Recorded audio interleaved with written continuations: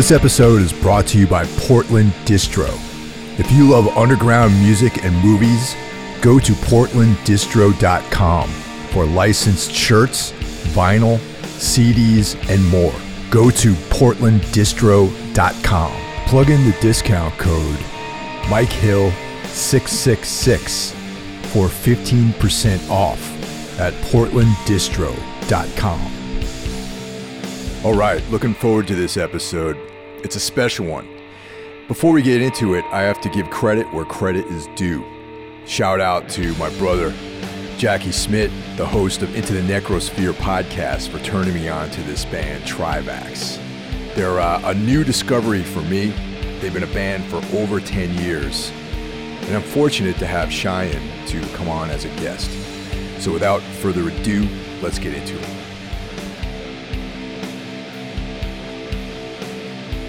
I got into you guys about, I don't know, back in January maybe. I think that the single had just come out, and I was, heard about you guys on the podcast, and obviously I went out there right away, checked out what I was able to find, and the first thing I heard was the Into the Void, the 2-track single, and Sure. Then I went back, The World Is Dead, excellent, the full-length Sin. And I know that you guys have a bunch of other like demo releases, which are a little bit more difficult to find. But is that stuff on your Bandcamp page? Yeah, or at least the stuff that we want you to hear.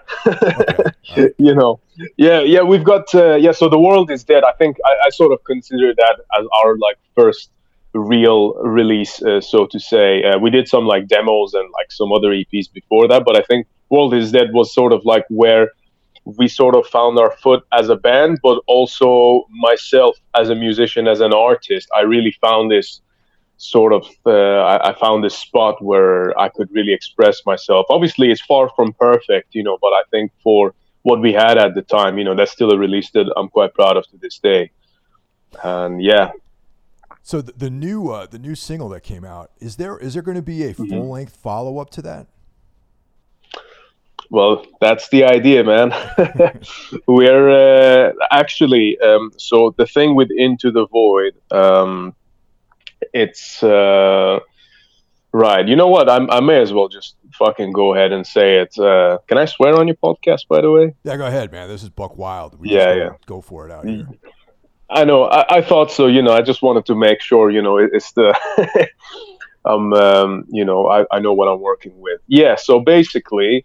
I'm just going to go out and say it. Into the Void, the recording is actually from our next full-length album recording. Okay? Ah, okay. So what we've done here is that it's been mixed differently with a few elements here and there to create a package of its own. So I would even go as far as saying that you will actually hear that song later on. It will sound very different to how people will know it now, but you will hear that song again. And yes, the plan is to release a follow-up album. Unfortunately, at the moment, we're a little bit stuck because of because before the pandemic happened and all that stuff, we didn't actually have a record deal, and we were sort of like just casually searching for options and stuff that were out there. And, that obviously a lot of record labels and bands kind of, I think, struggled when that happened because everyone had to then postpone albums.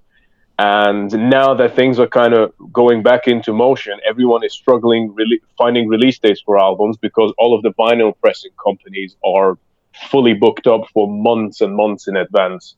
So it's a bit of a tricky situation for us. We're pretty much, we're ready to, we're ready to rock. We're ready to just finally get this album out there.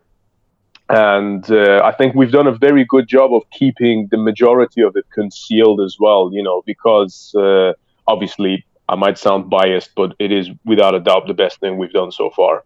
Like people, this is one of the things that almost actually frustrates me nowadays, without going on too much of a tangent. But I feel like people who know Trivax don't actually know what we're capable of yet, unless they've either seen us live recently, which obviously it's been a while since we played anyway, or more importantly, hear what we've got on the new album. And it's a tricky situation.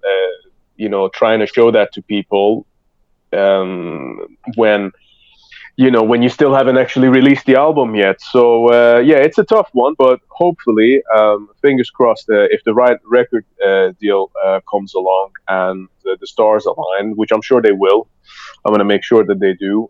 We will get this album out. Yeah. Yeah, the stuff on Into the Void is any indication, man. I think the new full length would be great. Aside from the title track, the sort of B-side, that Black Nirvana, I really like that one, man. It's like very.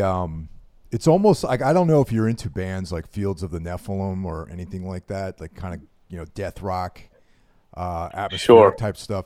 A lot of it reminds me of that, and this kind of dark, nightmarish kind of atmosphere, like this like contemplative kind of vibe in the song, and so that right away, even though it's an instrumental, and oftentimes bands put instrumental tracks on records to fill up space, it didn't feel like a space filler to me. It felt like something that was very intentional.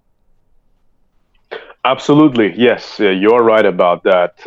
First of all, just to open a little bracket here as well, I really love the fact that you just mentioned Fields of the Nephilim. They're one of my favorite bands ever, and I would say that Elysium, in particular, is probably one of my favorite albums of all time, if not the most favorite album of all time.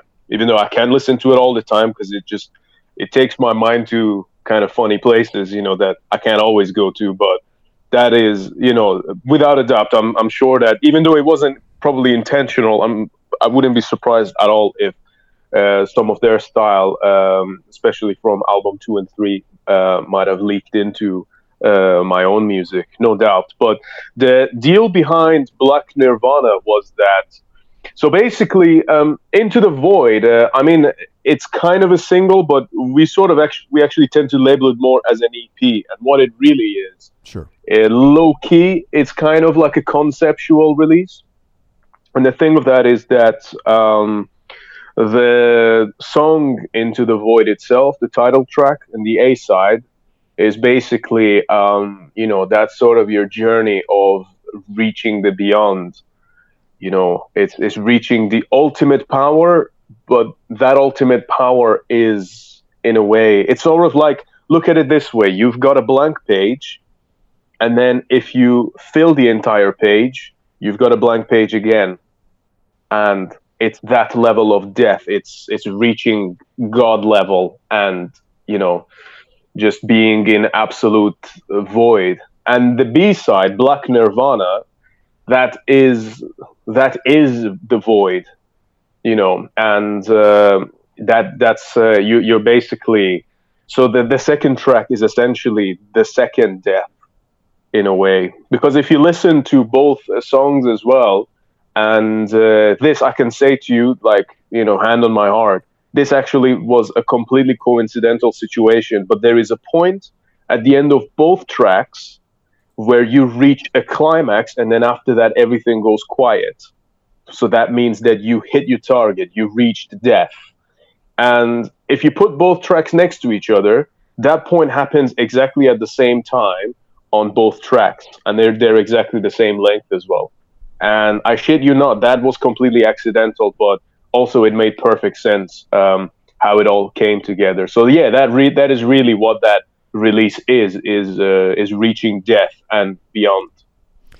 That's interesting because the album cover is Kali. It's an image of Kali, and with a lot of Hinduism, the idea of like ultimate objectivity. So you're referring. That's what it's making me think of that when you're talking about the void and like the ideas of being objective and sort of detached from like the material world, and that is what comes to mind when you talk about these things.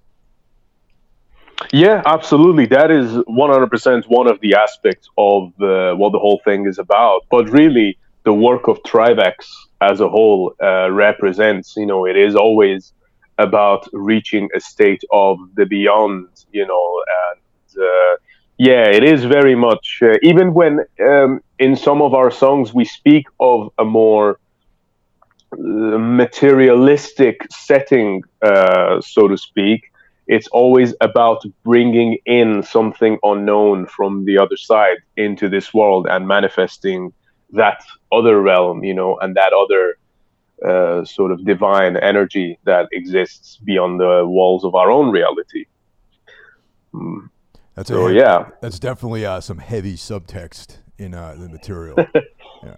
Oh yes, for sure. It's it's almost like it's a bit difficult to even talk about it if I'm honest with you, but I'm trying my best to find ways around it. It's really one of those things that you have to sit through the experience. I mean, Into the Void as a song. I initially wrote that one back in I think 11th of November 2017, if I'm correct.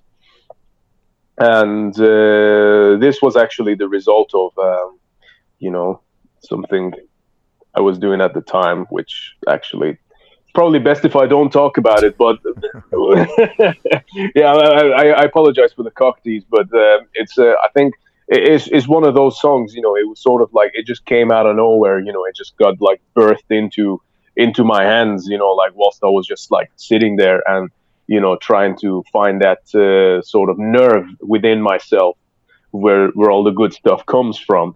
But yeah, basically, it's very meticulously designed to create an experience for the consciousness, but foremost the subconsciousness.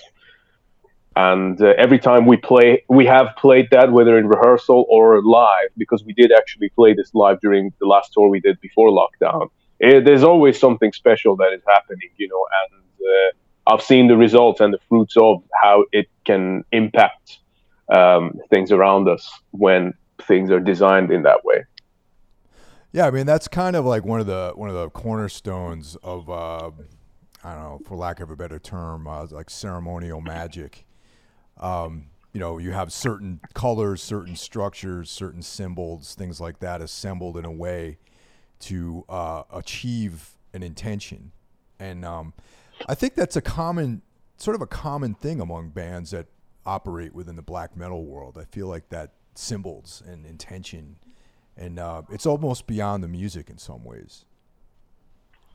Yes, I agree, but I also believe that there is on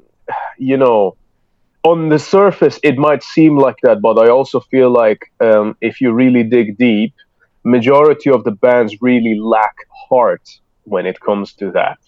I'm one of those people. I obviously I have a vast interest in the subject of occult, and like you said, anything to do with ceremonial magic, high magic. It's the list goes on, But I also believe that you can know everything and you can read like thousands of books, but unless you've got heart and unless you can deliver and unless you can do this with meaning rather than just fitting into something, then there's really no point. That's kind of like I'm very much about doing. I'm about doing and believing and moving forward with something rather than just doing it for the sake of it or just for the sake of displaying that I'm doing something. If that makes sense, Yeah. Yeah, I mean, there's like sometimes people can get very academic about these things, and it lacks the practical element of it. I guess is what we're trying to say. Yeah. I suppose you could put it like that for sure. Yeah. So Trivax has existed, though I'm just finding out about you guys. The band has been active since 2009. Is that correct? That is correct. Yes. Yeah, and it's been over a decade of constant work for you guys. And one of the things that's I learned about this on the podcast, the Into the Necrosphere podcast, and is that you were born in Iran and you migrated to the UK. And when I heard about that story, being someone who grew up here in the United States and in the West. There's definitely ideas about what the Middle East is like, and living in a country that is there's no difference between religion and state, and so that repressive environment, like how the hell did you find metal, and specifically how did you find black metal? Tell you what, man. I always say it's one of those situations where it found me rather than the other way around. Right. I know I've said this before, but it is, it's just the truth of it. It's one of those situations. I think when I look back at my own life, I suppose as anyone does, you always see patterns that, like when you find yourself in situations and then later you look back at it, you think, oh yeah, I was meant to do that. I was meant to end up in that situation because that's my purpose, and for me, metal and black metal, it was just like, it was like peanut butter and jelly. It was just like, when the kind of like kid that I was growing up, it was like, I don't know how much of a psychological analysis I can even do about it, really, but it totally makes sense, like observing my own personality and how I ended up clicking with such a thing so much. But really, I think it came from, I think I accidentally, you asked me how I found it, I accidentally always kind of crossed paths with it here and there, whether it was through, I used to be a really big wrestling fan when I was a kid. And that was another thing I found through complete accident. But obviously, there was some elements of metal and heavy metal in that. Sure. Yeah. And then later on, like from music videos or like video games and things like that, I always heard that, and I always had a very unreasonably like super excited reaction to anything that sounded heavy and sounded like I just went fucking nuts, like I was a really weird kid. Like I was quiet a lot of times, but there were some things that just really gave me like a massive adrenaline boost, and probably some degree of ADHD as well, but like there were some things that really got me excited. And I think I remember, I think what did it was just seeing Metallica on satellite TV, which is illegal, which is like a whole other story of its own. And the volume was off on the fucking TV. But for some reason, when I saw James Hetfield, I was like, that's it, eureka. That's me in the future. That's exactly what I'm going to do. And for some reason, that moment, even though it only lasted for seconds or maybe minutes at most, ended up actually defining the rest of my life. And, I am here today talking to you because of that moment. Well, all right, let's back up for a second, because you indicated that it was illegal to see things like Metallica on television. And so my understanding, Iran is a Shiite state. Is that correct? Right. So if we're gonna go there, basically, let's set a few like basic explanations, just to kind of give an understanding of why the fuck it's even illegal. Why is it like that? Why is this such an obscure thing over there? Is this because it's a lesser privileged country? I might say no, especially not at the time, and certainly not from the background that I came from.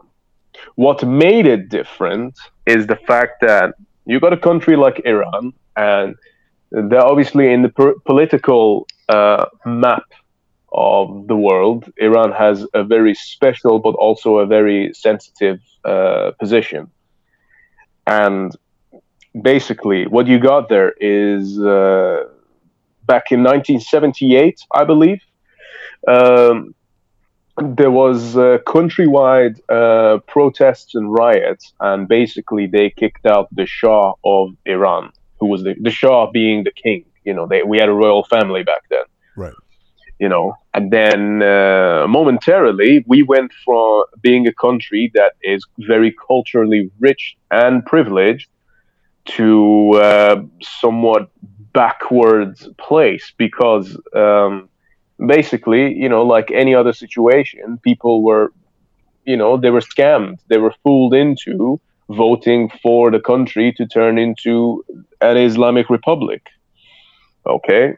And obviously, at the time, they didn't feel bad about it or anything like that. I mean, the voting system, I think 97.5 or 98.5% of the population voted yes to the country becoming the Islamic Republic.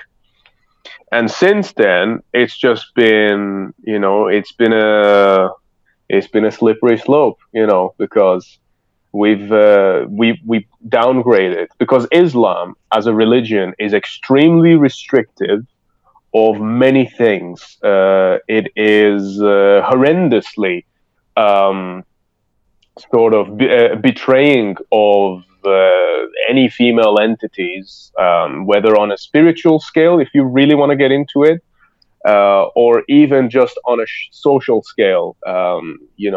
Women and are just like extremely oppressed in Islam, and it's fucking nuts. But aside from that, it is a very strict religion, so a lot of the practices,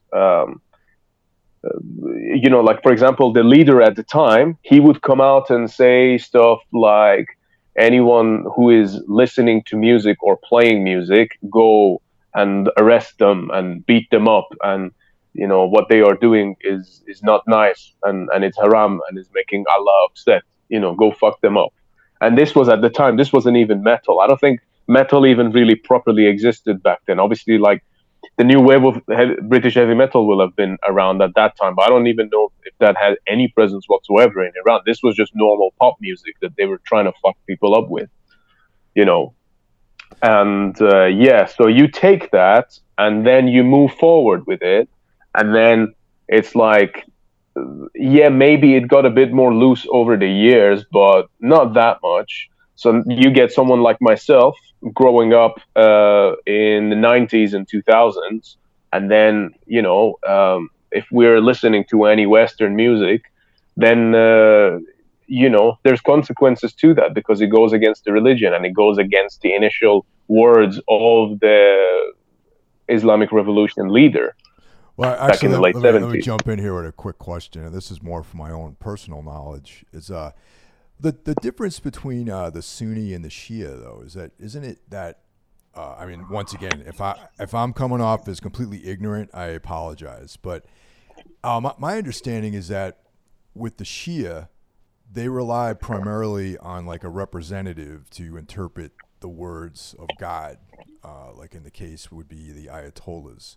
So in that case, there is that human corruption element, which, that level of control where it breaks down to an individual claiming that he's interpreting some kind of divine, mission or something like that. And is that why, I mean, once again, this is just like my own personal knowledge, seeking to gain more understanding of just the situations in different parts of the world.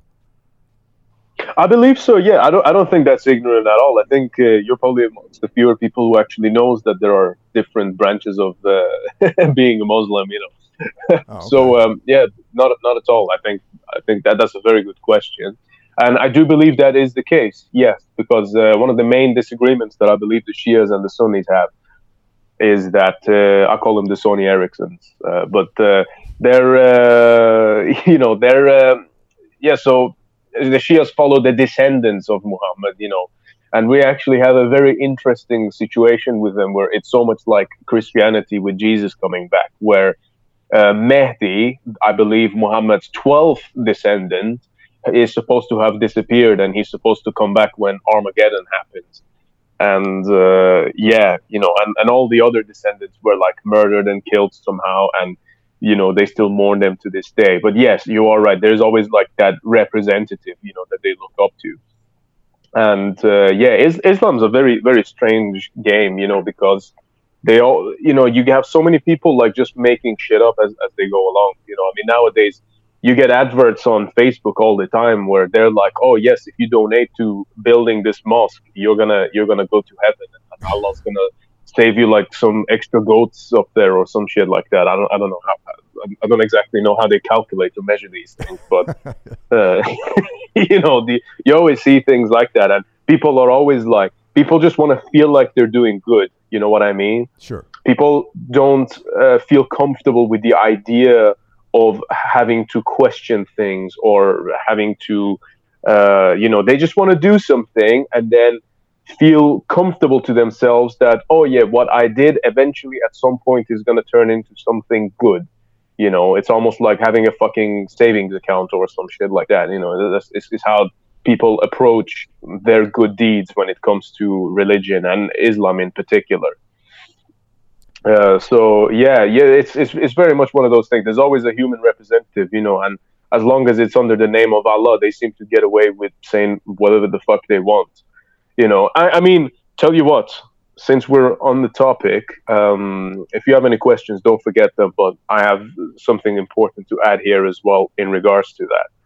So say, for example, there is actually a surah in Quran, I forget the actual number of the verse and which one it is, but basically this verse basically says that a man is allowed to, if his wife is disobedient towards him, he is allowed to basically deprive her of being in bed with him, and he is allowed to beat her up.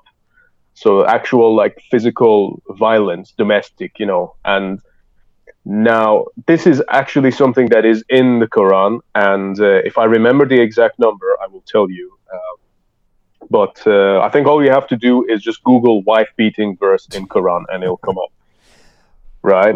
Yeah. And now what you get is all these fuckers who are trying to justify it. And I've watched so many videos on this, where it's like you get like the modern day Islamist guy saying like, oh no, but what Allah said was that you're meant to smack her very lightly or some shit like that. Like they're trying to justify domestic fucking violence preached by their religion, and I think it's fucking disgusting. Yeah. And what hurts me more, I mean, I mentioned this on Jackie's podcast as well. What fucking boils my blood and just doesn't make any sense to me is when like you get all this, you get actual like feminists who just because out of spite they want to say, like liberty and equality for all, being like, oh yeah, Islam is good, Islam is great. And it's like, no, if you lived in an Islamic country, you'd be forced to wear hijabs, which is the least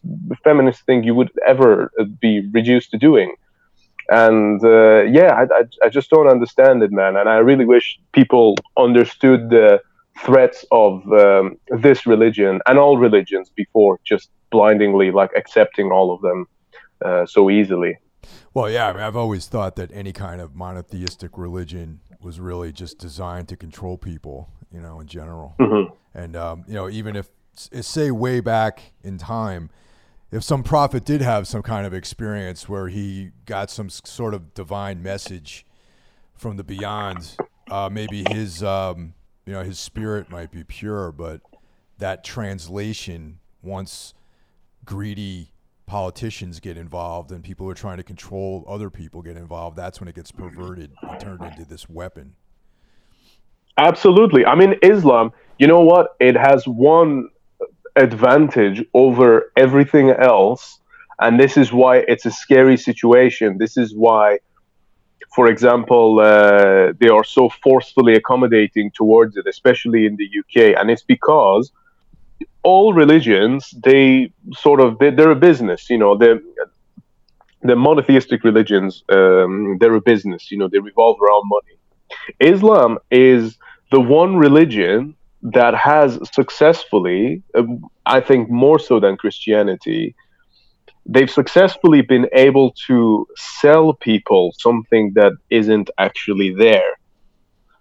They've been able to convince people to do things without any monetary excuse, because all your reward is up in heaven. So why the fuck would you want anything here? Now, what weapon is more dangerous than having an entire masses across the world on your side without having to sell them anything, and in return have them give you everything, including their lives. This is how you get suicide bombers. You've now convinced someone that their reward is in the afterlife. So why the fuck do they need millions of dollars or whatever to do something?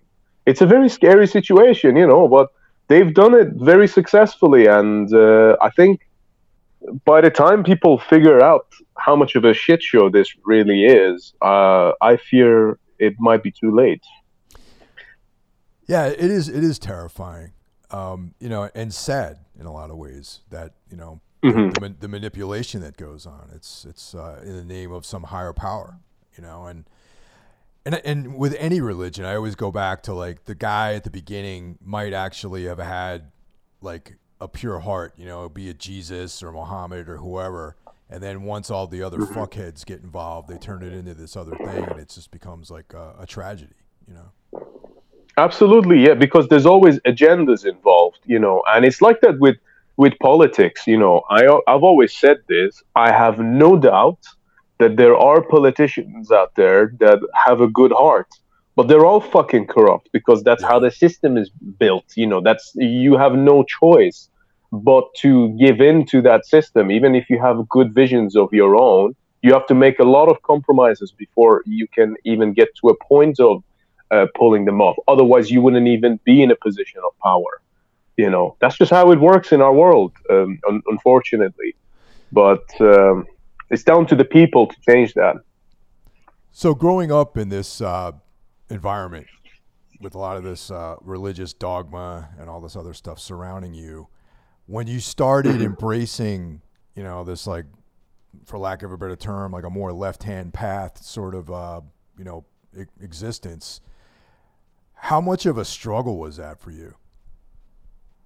Massively, big time. Yeah, I can't even imagine what that's like, Because you think of religious dogma. I mean, if someone is listening to this and they've grown up in a Western country, they might think of religious dogma as it's select few people around them. And that still feels shitty to have that kind of oppression. But in my case, imagine it's you versus the entire society are all around you. Okay? It is everyone. And the thing with Iran as well is that the religion is rooted so deeply within the psyche of everyone. Even the non-believers would be like, "Well, hold on a second. Why are you saying that? Stop it. You're putting yourself and us in danger. Stop." It's like that's the mentality of everyone, and that's a weird situation to be in. You become. I've always been, I'm a very resilient person, and I'm kind of like, I'm not really afraid of taking risks, and I certainly did things whilst I was there that could have ended very badly for me, So I'm lucky to still be here right now. But also, I want to say that,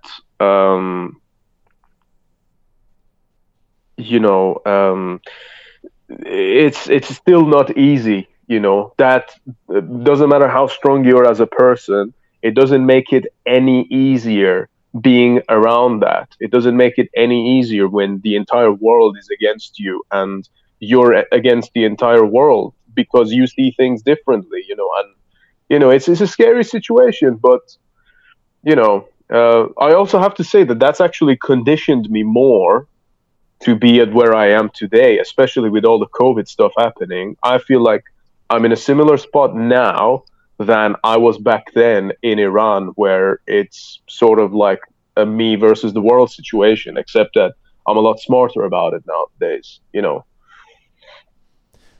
So yeah, it wasn't easy. Like imagine like listening to music. I'll make you like a few examples of like,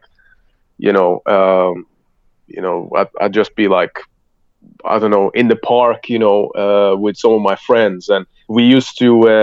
I used to have like one of those small shitty phones, back in like 2008 or 9 maybe. Right. And then we used to go to the park. Me and my like one or two friends used to meet up there, And then we used to actually find bushes in the park, like in the sideways where like the police couldn't see us. And then we used to go there, and then we used to like play like Mayhem and Emperor out of our phones, and we used to like actually headbang to it. And that was our fun. That was our fucking outlet as at that age. You know what I mean? Um, it was like that's how we got our fix. You know, we can't go to gigs, so we make that happen for ourselves. Which I never want to be that person who rubs that in people's faces, but I the more and more I've lived here, the more I've realized that people are actually really fucking complacent and they don't actually appreciate this massive treasure that they're currently sitting on, which is slowly being taken away from them. Yeah, that's the thing, man, and especially over the last couple of years, at least here in the States too. I mean, it's I personally didn't realize how much freedom I had until there was nothing to do. Like everything I enjoyed about life was shut down and taken away from me, and I just had to stay home and figure out another thing to make myself feel like I was alive. And that is when you realize that this entitlement that people have to, I could just do whatever I want culturally. When that's taken away from you, you realize about how much freedom you actually had and lost. And that's an incredible feeling. And this really sad part of it is the fact that because people aren't used to fighting for this freedom, you can basically treat them however way you want. From an authoritarian perspective, you can just like you can give people little bits, and then it's like they're happy with it. They don't want the full thing. They just want a little bit just to feel like it's the idea of being free rather than actually being free, and then they're happy with that. And I think only some of us understand what it truly means to be free and to really fight for your freedom. And I mean, don't get me wrong, I've certainly been through my phases during the last year and a half or so where I've just sat there and I've not felt like doing anything. But it's like I am also one of those people that if I ever get into that kind of zone where I'm not doing much or I'm not being productive, I just have this feeling that fucking eats away at me from the inside, where it's like, what the fuck are you doing? Just like, come on, and yeah. So it's a tough one. I don't think any of us, doesn't matter how much we might even claim to be. I don't think any of us were conditioned for these circumstances, but in hindsight, they're not even extreme circumstances. Far from it. Not even close. And it just goes to show how comfort and complacency in the modern age weakens us. Oh, yeah. I mean, that's always been the case. I mean, I follow a lot of combat sports, and you always see like boxers, they start making millions of dollars, and that desire for success, that desire to achieve, it slowly disappears, and that's when those guys start getting knocked out. And you can see that. I mean, the perfect example of that, if that's the realm we're getting into. I mean, I'm a fucking huge fan of him, but Jorge Masvidal getting knocked out by Usman was like. Yep. You know what I mean? Like, that was exactly the case. He even said it himself as well. I mean, I really like that guy. I think he's even got a close birthday to me. So, but but like, yeah, that's it. That happens. You can never lose the fire. You can never lose the hunger. And it's like, if you do, you need to know that you need to walk away. And make sure that when you're doing something, always do it for the right reasons and do it for integrity.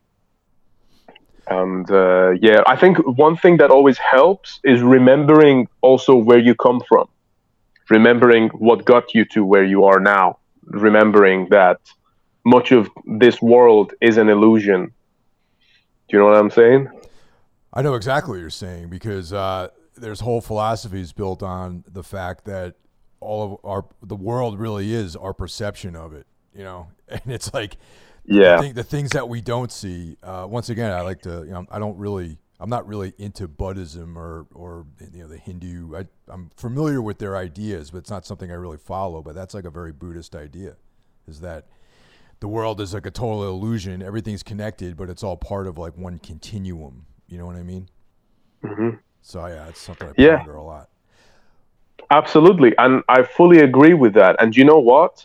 That's the kind of mindset and mentality that, earlier when I was saying to you that black metal found me and it made sense when looking back now why I ended up in those situations.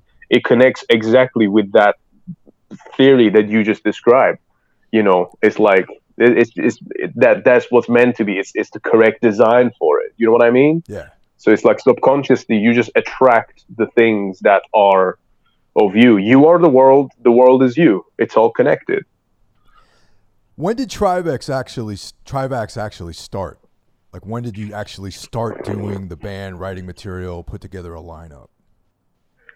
So we've got like, like for example, you said we've been around for over 10 years. To me, Trivax has three different starting moments, right? Okay. The first one, obviously, being April 2009, where I formed a band. I had already started writing some music, but I formed a band with myself and a gentleman. I won't give his full name because I don't want him to get fucked up. But he goes by the name Lord Avlas, aka L.A. He's the vocalist in a band called Lavizon Jangal. And who Trivax actually got its name from one of their early albums, which was never actually fully released. So me and him, we kind of formed Trivax together. I mean, it was my band. I said to him, if you go and learn how to play drums, then you can be in my band. And then he was like, all right, cool, let's do it then. That's basically awesome. like, yeah, that's basically what it was. We were just friends in school. And I always really hated him before that as well, because he was a lot into hip hop, and he used to always really piss me off. But for some reason, me and him just ended up becoming best friends. And I was just talking to him like earlier today, it's like, so I started the band with him, and then we went on, and we never really had a real band, because he struggled getting a drum kit, so I ended up becoming a bass player. And then after a while, he was getting on my nerves too much. So I told him, I was like, I don't want you in the band anymore.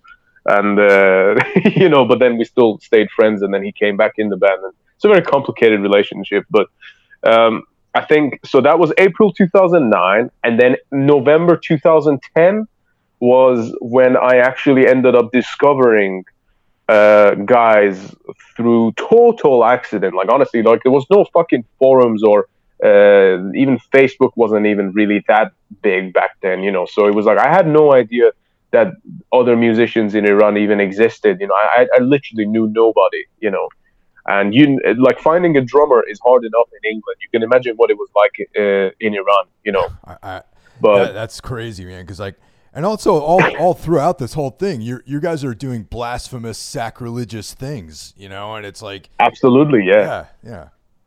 Absolutely, man. Fucking hell, like some of the shit that we did, especially between 2009 and 11, it was just fucking crazy. I don't know how we didn't get arrested, like we only didn't get arrested because we weren't caught for some of the stuff we were doing and saying, that's simply what it is. I mean, I remember burning a fucking, like in our school, they gave us like a Quran, and I'll probably get fucked for just saying this now, to be honest with you, but yeah, we took it to that local park of ours, where we used to headbang, and I fucking set the thing on fire, and it was the most beautiful thing, just watching all those dirty verses being burnt out. So anyway, a lot of venom when it comes to that religion. But yeah, so in November 2010 was when I found Kayvon, who ended up being the drummer in the band, and Sina, who was the bass player. And also I met, we had a guitarist at the time as well, who low-key ended up being actually a bit of a black metal fan, but then we had to kick him out because he wasn't as good as I was. And, it was a very wild kind of situation there, and we were all quite young. So, yeah. So, yeah, that was the second beginning of Trivax, where it was an actual band. And then for the first time, I was actually getting to play with people who had a drum kit, and we all grew a lot in that short space of time. And man, it was fucking crazy. Like nothing. I will never ever forget the time I had with those guys when we were actually a band, because honestly, it was one of the most like it was just fierce. Everything was just insane, like some of the shit we were doing, and there was just so much fire between us. And I still say to this day, it's a shame we never recorded anything, but also that we didn't actually get along that much either, So it was just like a lot of that fire and tension was just translating in different ways rather than towards each other. Right. But yeah, so funnily enough, the band actually did kind of disintegrate just before I was to leave Iran, where my bass player and drummer nearly ended up killing each other in the basement, where like I think the bass player stabbed the drum in the neck with a pair of scissors, and the drummer like bit his arm, and took a chunk of skin out of his fucking forearm. It was one of the like most brutal things I've ever seen, and the entire time I was just kind of stood there. But yeah, it was a really beautiful thing to be able to see something like that in person, but also like I kind of realized like, okay, I don't think this is I'm really gonna go anywhere further with these idiots. And even though I was actually the youngest member of the band by like 3-4 years, I still like kind of like orchestrated a lot of what we did, artistically speaking. And yeah, so that was I think we disintegrated maybe I think July 2011, and then literally September 2011 I moved to England and then reformed the band with a British lineup. With myself on guitars and vocals. When you were living in Iran and doing the black metal band, doing that Trivax Iran, for lack of a better term, did you wear like a leather jacket and like spikes and stuff like that? I know it sounds like a funny question, but like that would like definitely put a target on your back, I imagine. Listen, man, owning a leather jacket or anything with spikes would have been my fucking dream back in the day. Right. Yeah, that's why I'm asking the question, wish, Yeah, I wish I owned stuff like that, man. I remember it was like, that would have been a dream. No, I certainly like even a t-shirt. I didn't even have access to any band t-shirts until like maybe just the last few months I was there, because we found these guys who were, there's a street in Tehran called Jompuri, and there was actually like they like import instruments, but also one of the instrument shops, they actually started importing bootleg t-shirts from Thailand. And so that was like our source of getting band shirts as well, and it was really fucking cool. I remember one oh, this one always gets me, man. So I was visiting there one time. It was around the same area, and my friend took me to this underground metal shop, and then they had the t-shirts, and they had a fucking hoodie, and you know Marduk, yeah? Yeah, of course. You know how the fucking killer. But then they've got the logo, and it's an inverted cross, and it's a 666, right? Yeah.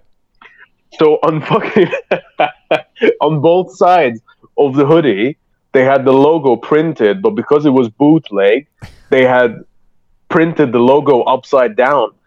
So you had a normal cross, and then underneath it said 999. That's awesome, man. It's funny. Yeah, and I remember like almost like being in tears when I saw that in the shop, and I was telling the guy like, what the fuck is this? And he looked really upset and offended. He was like, what's wrong with it? What are you laughing at? I was just like, I had to compose myself, but it was like one of the funniest things. So yeah, you definitely had stuff like that there, but yeah, leather and spikes, man. I wish I owned something like that. Yeah, I remember even corpse paint, because we had an obsession with like finding ways to do corpse paint. And I remember when I was 14 years old, so I'm 1 year older than Lord Atlas, who's the vocalist from Lavizon. So I was 14 and I think he was 13 years old.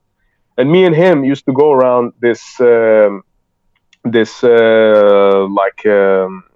of like a mall in Tehran. And then we were looking specifically for the makeup shops just to go and buy corpse paint.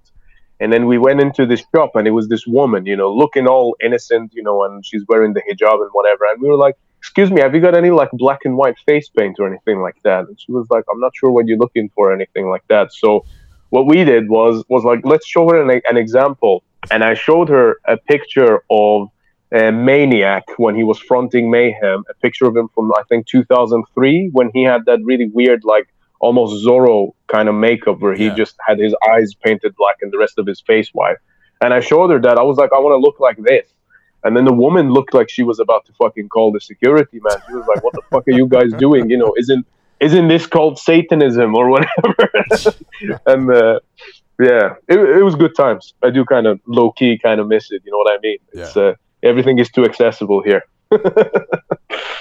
I'm joking, obviously, but yeah, good times. When you landed in the UK, how did you meet people? How did you even meet anyone? Because I know, like, even myself, because I've lived in several different cities across the United States, and like, it's almost impossible to find the right people. You know what I mean, to play with and stuff.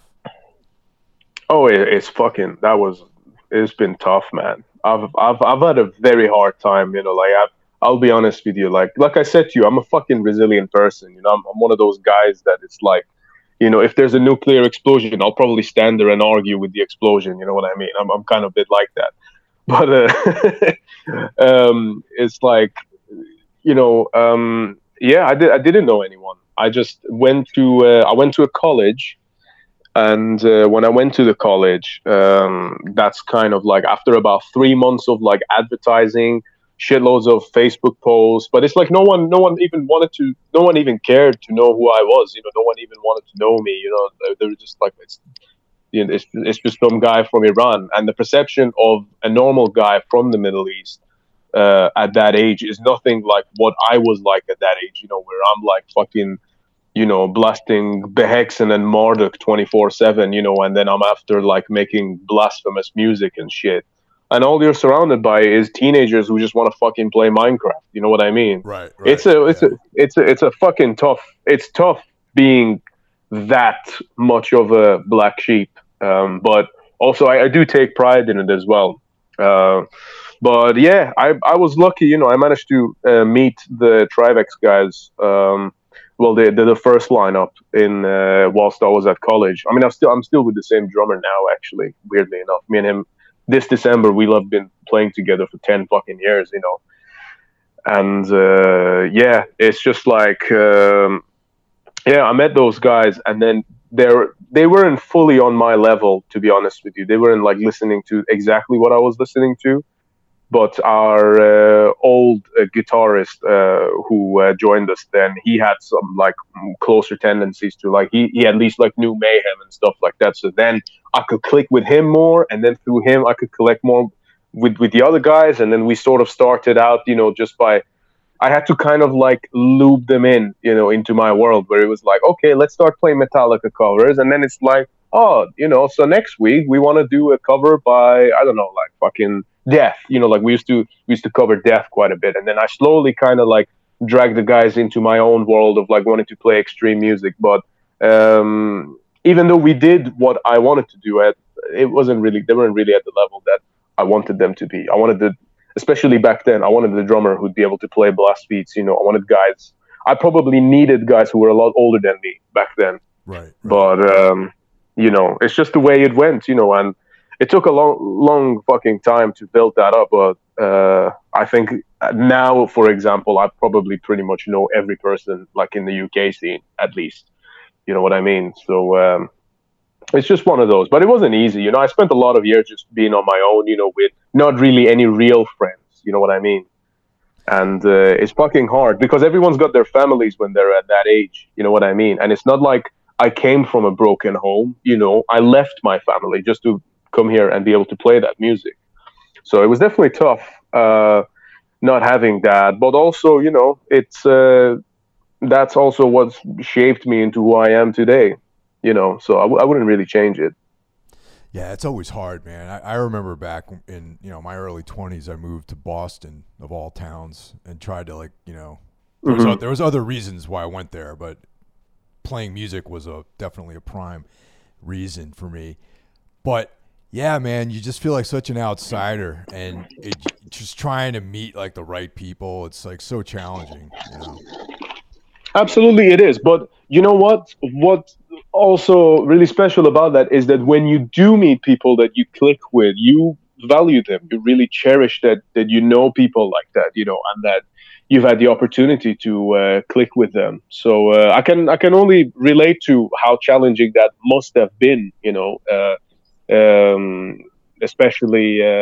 I mean, America is such a fucking large country as well, and even though I know that it has a strong metal scene at parts, it is also it's very spread out, isn't it? And then it's kind of like, Yeah, you know, there's like large expanses of nothing that separate the cities in this country. Yes.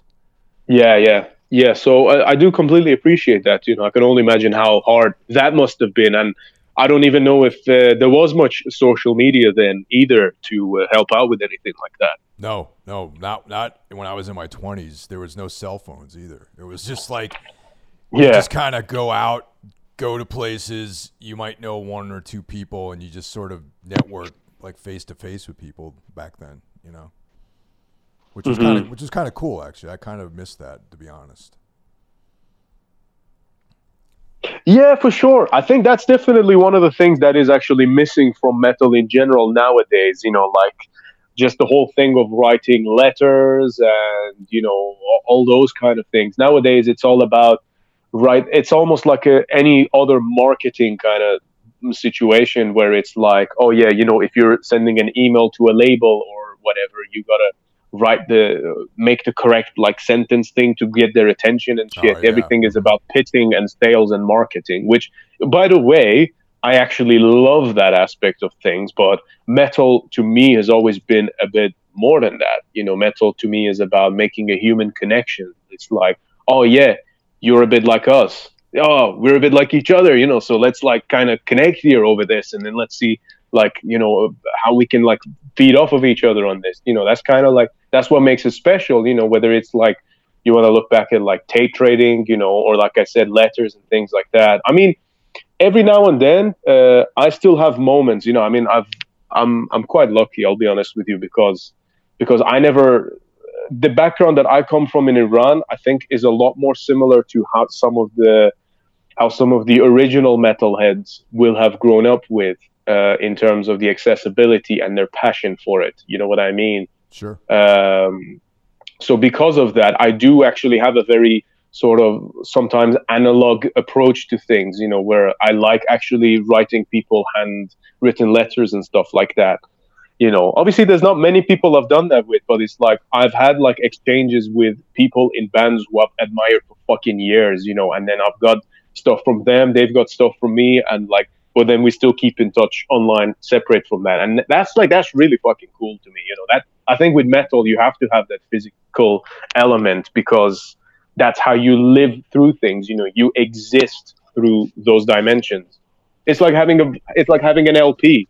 When you have your band's LP, and then someone gets that's a part of you. You're living life through that vinyl that's spinning somewhere in a place that you've never even been to personally. Do you know what I mean? That's how I look at it anyway. Yeah, no, that's very similar to my viewpoints on that too. And I grew up in the physical world of going to record stores and buying zines and sending things to people in the mail and and all that sort of stuff. And just some of the things like the records that I bought just because they have cool record covers or the band name is cool. And then you find like another person. Like back then there was like such a smaller group of people that even knew about this stuff. So if they had a T-shirt on, like a Sarcophago T-shirt or something of some obscure band, then you knew that at least you had like that in common with them, and that you might have things you don't like about that person, you discover later on, but at least you have that cultural, like musical, creative kind of thing going on. Which nowadays it's really hard to determine who is actually into it and who is kind of just wearing the T-shirt. You know what I mean?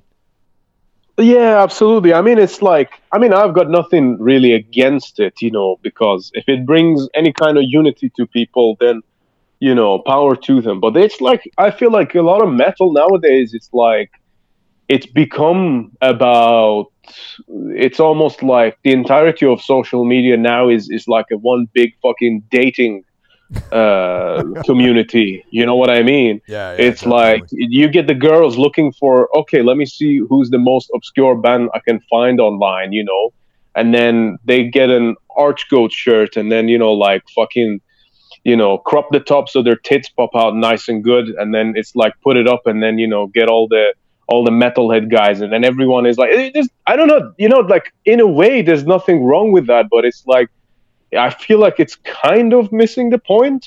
Do you know what I mean? I kind of feel like that's not, if you want to look for partners online or whatever, absolutely not, no problem with that, by all means. But it's like you're using something that people like myself find very sacred. Do you know what I mean? And it's like, it has much higher potential than just, getting wet over it. You know what I mean? There's like, this is a thing of like personal strength and finding a higher level of being, and alternating consciousness. That's how I look at it. You know what I mean? And music as a whole can change fucking societies.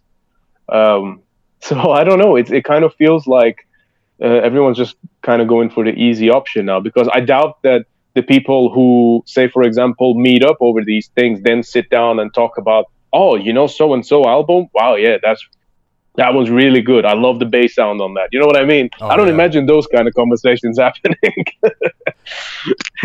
Yeah, back in like, I think, I don't know. like maybe 2005, when I used to live in Brooklyn, and I was out Sure. one night, and there was this girl wearing an Iron Maiden T-shirt, and it was from one of the later tours, like later, meaning to me, I'm a Paul Di'Anno fan, so the one that anything with Cool. Bruce Dickinson, I consider to be the later version of the band.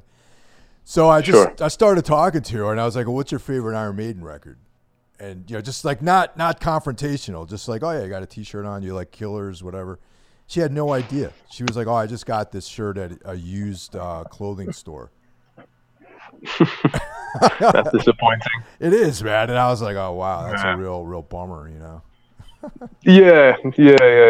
I mean, I think that, not to go off on a completely different tangent here, but I think the cusp of Killers to Peace of Mind is always what I consider to be like the best moment for them, because it's like Paul Di'Anno was fucking great, but then Peace of Mind is just such an insanely good album. It's kind of like, yeah, that's the really, really sweet spot for me. It always alternates between the two. If like some days it's Killers, some days it's, So anyway, but yeah. About the, this shows you, by the way, like what the priority levels in my own brain as well, and how I even respond to something like that, right? But yeah, it's like I completely understand that. In a way, I don't see too much wrong with it. Like everyone's always whinging about celebrities wearing metal shirts and stuff. In a way, I think it's kind of good, because if all of the 13, 14-year-old teenagers are, for example, buying Metallica from Hot Topic because they saw so and so wearing it on Instagram, that's not really the worst thing, because you never know, that same person could then end up listening to albums and then getting hooked on it, listening further back, and then thinking, what other bands are there? And then that same person could very easily, few years down the line, be listening to Bathory. That's very possible, and I think that people need to kind of give these things a chance.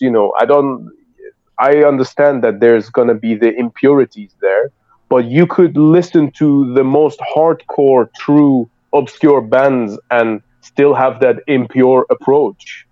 That's down to the person, you know what I mean? Not so much the cultural wave of it. So I think that you're always going to have that. So if it's going to be more people, why not? Let more people listen to what we do. Yeah, I know that for me, the whole T-shirt aspect of it is definitely something I pay attention to when I look. I like back in the day with Metallica. That's how I found out about the Misfits, because I would see those guys wearing Misfits T-shirts, and I was like, that's a cool logo. It's a cool skull. Yeah. Let me check this out. And that's how I got into Yeah, they did that a lot, didn't they? Yeah. Yeah. So yeah, there's definitely something to be said for that. Yeah, sure. No, I remember like Cliff especially. He always used to wear the Misfits shirt, but then James also did it with like that and Sam Hain as well, actually.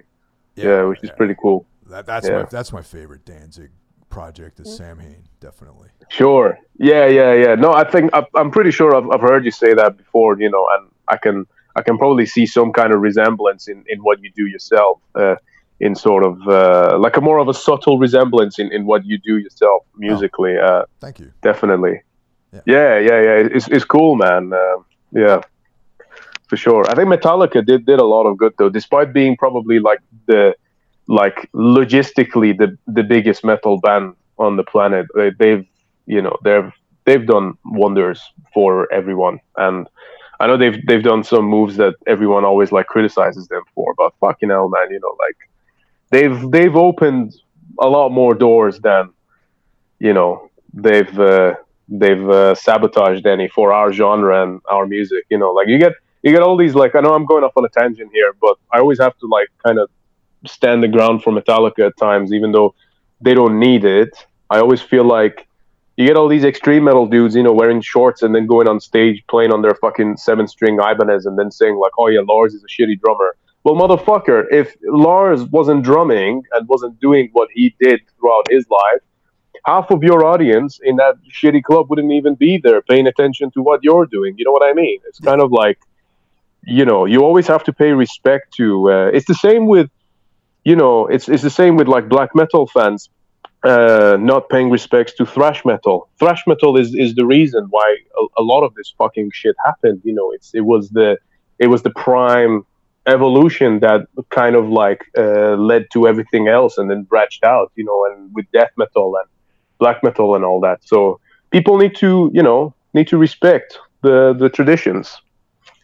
Well, I believe. I always agree with that too. I mean, I always like to, especially at this stage in my life, I kind of look at everything as like this kind of continuum, and there's certain stuff, it's like every different subgenre of music is almost like this harmonic of like one basic thing really. And, that's why I can equally love, Joy Division just as much as I love, Mayhem. They're completely different. Fuck yeah. But they're the same though, because there's that darkness to it. That's sort of, they're just different expressions of like the same feelings, I guess. Absolutely, man. Fuck yeah. Like that's. I completely agree with you there. I mean, we mentioned Fields of the Nephilim earlier.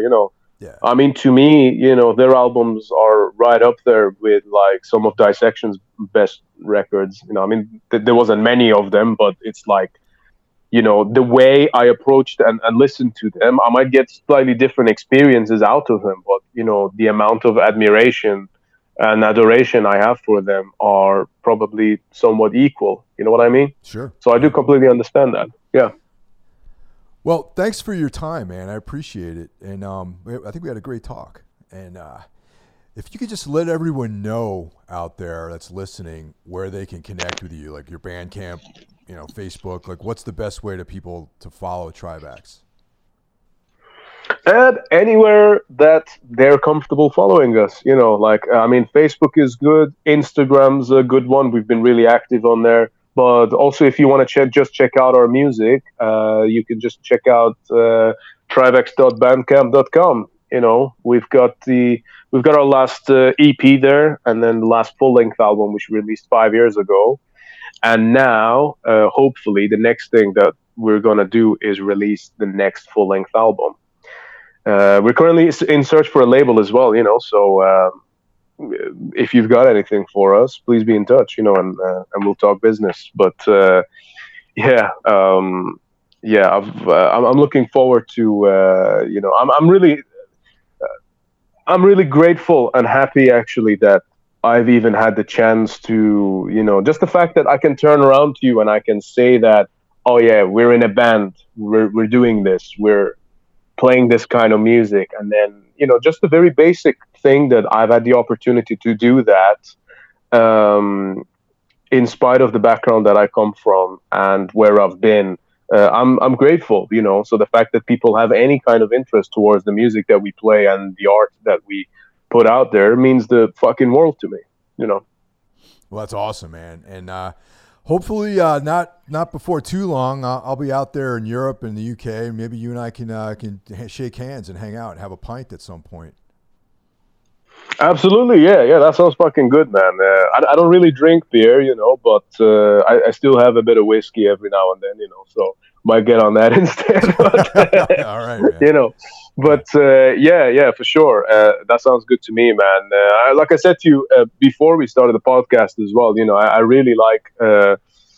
I really like tunes as well. I think that the last record, which I discovered through our mutual friend Jackie, is fucking phenomenal. Great music, good production, good hooks, everything. But also, I don't know if you get this a lot, but I actually quite like Anodyne as well. I am completely shocked that you know about that band, because that's every now and then someone mentions that band, and I'm surprised because all the music is totally out of print right now, as far as I know it is. There's the odd YouTube footprints here and there, No, thank you very much, man. No, I really like that, man. Lots of good, really fucking aggressive riffs and just mental shit, so I don't envision what you must go through to come up with that, but I admire the art that you've executed in the process of it. So fuck yeah. I appreciate that, man. That's great. And I'm happy that music still is kind of reaching people. That makes me happy. Yeah, man, for sure. Yeah, so it's been a pleasure talking to you as well. Thanks for having me on the podcast. Yeah, it's been a good chat.